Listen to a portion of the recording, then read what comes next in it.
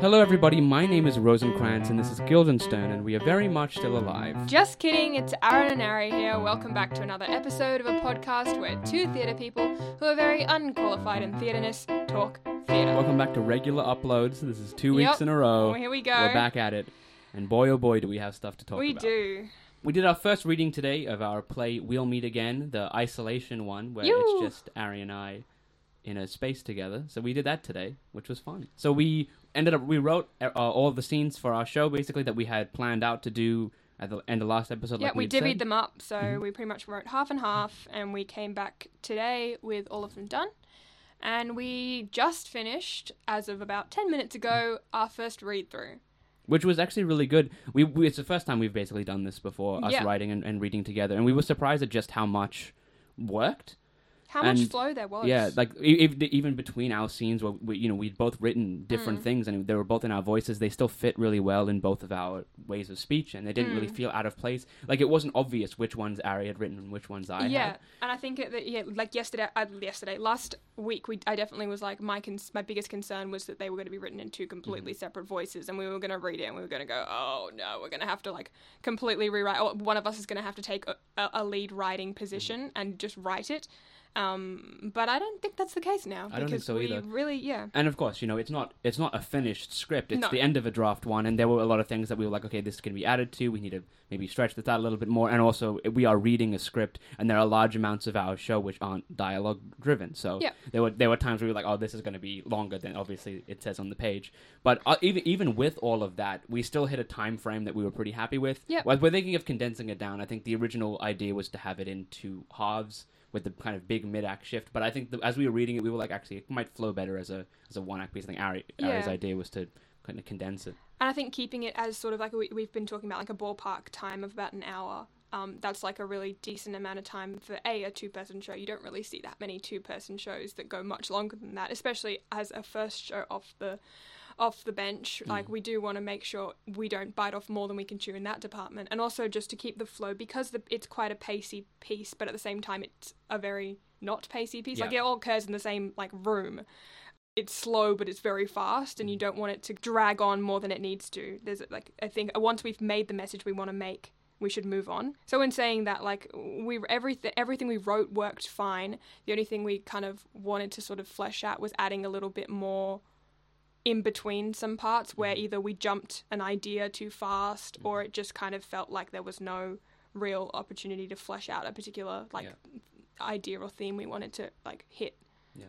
And also, I think flesh out your character a little bit more because, especially in like the first half of the show, I think both of our characters have this very clear differences, and both of us that's have true. Because except where my character takes that to the next kind of level in Act 2, yours doesn't necessarily, because a lot of the scenes that I wrote were about my character. That's true. And we didn't have a lot of scenes revolving around you and just you, and how like what we've built up in the first half, how that pays off in the second. So those are things we can add, and that's all fine, that's all doable. And to be honest, it isn't actually that much extra writing. Like this is a draft one, of course, but I don't see us doing this for much longer. In fact, I don't think this will be probably our only episode on rewrites, and then we'll probably come back for rehearsal at some point. Yeah, which will be good. Even if we start rehearsing while also adding to the second half, and we'll be rewriting in rehearsal. You're completely right. Like the first half is very, very close to being, with the exception of a few kind of like minor things. I think that's like for the most part done. But now you say that George's character needs more fleshing out. That makes sense. I was trying to work out what was missing, and I think it's definitely that. And I think we talked about last week about not wanting to. I don't think we talked about it on the podcast, but when we were planning out who was writing what and talking about where the piece was going to go, we talked about not wanting to make Lenny out as the bad guy. And so I think we tried, and so we already had that idea in our head. So I think we tried really hard in the structuring to paint Lenny as a good guy. And by doing that, we just completely forgot to give George anything substantial. Else. Yeah, for sure. So with the exception of the very, very end, she just kind of exists. Yeah. And then there's a big hole where we tried to make Lenny's character shine. Have much more of an arc. Yeah. Which is good, because then we have this arc for Lenny, but the whole point of this show is that it's both of these characters. It isn't Lenny's show, it's George and Lenny's show. Yeah. So by having them both have these kind of completed arcs that and that intertwine as they do in a lot of the first half, and we just need that. We need to find those opposite angles for George's character that that parallels Lenny's arc in the second. Exactly. Which is easy because we already have Lenny's, you know? Yeah, it's not like we're starting from square one, which is really good. Yeah, and they don't even need to be that much. I think it just sort of is not just giving George silence. Yeah, for because sure. silence can work, and like she definitely has a lot of silence, but like giving her more than just that long moments of silence or whatever that we kind of have. Although in saying that, like once we get into sort of more of a rehearsal angle and we actually are trying to physicalize some of the stuff, maybe, you know, that will change and some of the physicalities will do. Which, yeah, I mean, as much as I literally, like, I just kind of floated that idea of writing while we rehearse, I think it would actually be really beneficial because once we get into rehearsing, we'll start to get a really realized version of who our characters are, which will help us writing later on. So even at the end of every rehearsal, or even between rehearsals, we can both go off and write extra in the script, and we can just rehearse scenes at a time. And if the first act is pretty much good, we can at least start from the beginning and let's start fleshing it out and getting our characters realized in our heads, and even in the physical sense, which makes it easy to write with, knowing who these people are and how we can inhabit them, which will be, really, really fun. In saying that, then it might be relevant to think, like, I know when I've done devised works in the past, we'll set like specific deadlines. Like there'll be the general ones that would exist would be like a set deadline, a costume deadline, lighting deadline, etc. Mainly for the design team. But there also tends to be a script deadline, and like after this date, no changes can be made to the script. Yep. Because the difficulty with devised work is because it's like a work in progress, for sure. and it's constantly being created. I think people fall into the trap of, we'll just keep fixing it, and you'll get to a week before the show and it's like, I've just written one more scene, we're just going to pop it in here. And I think in the past when that's happened, I found it really, really unproductive. It throws everything out. People get stressed unnecessarily. We'd get stressed unnecessarily. In line with the conversation about time frame, it would be relevant to think about, okay, how long are we going to let the script remain open for, and when are we going to close it off and say, okay, any edits now are, have to be incredibly minor. Yeah, for sure. I mean, my problems with devised work in general. In terms of that, not problems, but I do very much challenges. like having things in concrete. And I like when I say we'll write the script as we rehearse, I don't mean like we'll write the script as we rehearse forever. I mean like we do, let's say 3 rehearsals of the first act. And then during those 3 rehearsals, we write the scenes for the second act. And once those scenes are pretty much good, we have at least a good structure for the second half. I say act, I mean second half.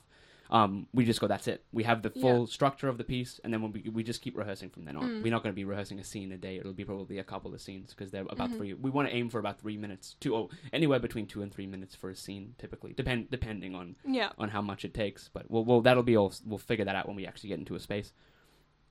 Which should be pretty soon. Oh, yeah, for sure. I mean, ideally, I think we should start rehearsing next week. Yeah, well, I think that's a fair call. Yeah, and then we'll update you guys about that once that happens. And it'll be interesting seeing the difference in rehearsal between this and Faith, as we did, because we only had 1 rehearsal for that. 2. Oh, we had 2? Yeah. I don't remember. I think we had at least 2. It feels like it was years ago. We had one, main... I think we had a couple, actually. Probably, yeah. Because we had the box, and we didn't have the box. That's a good point. We had a couple, and we've had one here as well. Yeah. Anyway, this isn't relevant to you guys. But it'll be either way. It'll be interesting to see the changes in rehearsal for that, because we'll both be on stage and we'll both be kind of like equal collaborators in that. Whereas for that one, I was very much like, you're on stage and I'm off stage, but we were still equal in terms of idea thinking. But just different. It'll be different mode of working, which will be, I think, a bit more fun. Probably a little bit more. Absolutely, a little bit more ongoing. I mean, we were playing around before doing the scene work, and we were having a good time. And we tried that. I think that the good part about the read through is we did try to at least somewhat, play with the words more than just a straight read through.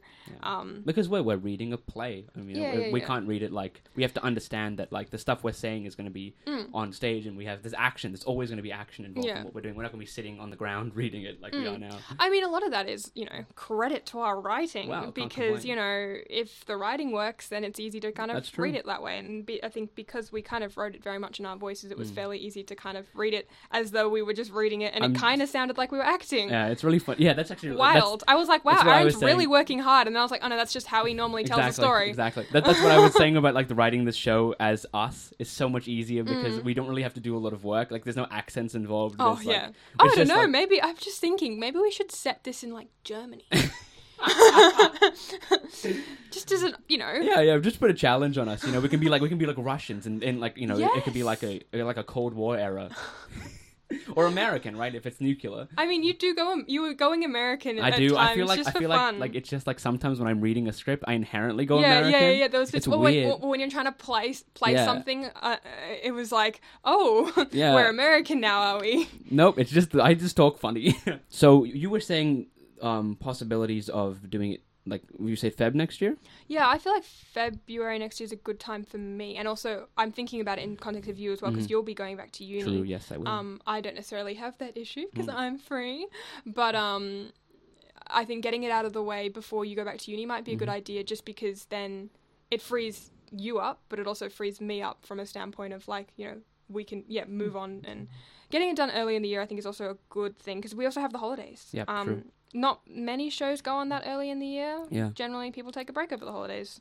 So the other thing is having a show performed in February and then going into when I'm in uni and you have more time, but even then, which we have, I don't know if you've spoken about this in the podcast. I don't think we have, about like where we see the show developing into. True, we haven't. Yeah, so we can talk about that now, really. So I think the idea is to kind of we're going to do this show, the first performance, let's say next February, at a theater that we have contact with and we have knowledge of. You know, that's permitted. We haven't asked that question yet. We're planning on doing that literally like tonight. Yeah. To see if that even is a possibility, and if it is, then that's great. That's an easy way for us to just find a venue. Yeah, put it on a venue. Accessible. And get feedback at least. And we'll do it very, very, in fact, probably no budget, most likely. Like, we'll just kind of do things that, find things around that we have, do it as cheaply as possible. In saying that, we do have a very, like, surface level budget from the previous show. That's true. Yes, we do have some money that we can put into it. Yeah, it's worth mentioning that we do have a budget. We are trying to minimize the budget on this particular play and save it for a later one. But equally, if we do this play, we will get more budget for the next one, kind of thing. So it is going to be a bit of a budget overlaps and goes and moves on. And the thing about doing this within the next few months is that we also, well, I guess you guys get more content, but we also need to start thinking more about production-wise and set and costume and things like that, which we will start actually like seriously pursuing, and also like promotion and photos and like how we're going to get this thing out there. Like, of course, we have the audience that are listening right now, which hopefully you guys are able to come and see the show. That'll be great. But also like how we're going to kind of push this thing out to try and get as many people as we can to come and see this. So if we do a show then in early February, we've sort of gotten whatever budget we're able to make or whatever money we're able to make off that show, and then send that off to, if we were to do it at a different theatre or at a different location, we can make it a bit more higher budget, we can get more money into set, things like that, because this play could go one of two ways. It could go very, very minimalistic, and we've talked about doing it very, very minimalistic and can see that working really well, but equally we could put it at a much higher budget, also get a much bigger audience. It'll give us opportunity to get ourselves out there, and getting a big audience for that first show and getting that response and getting that feedback and treating it almost like a trial run, like, hey, does this work? What doesn't work?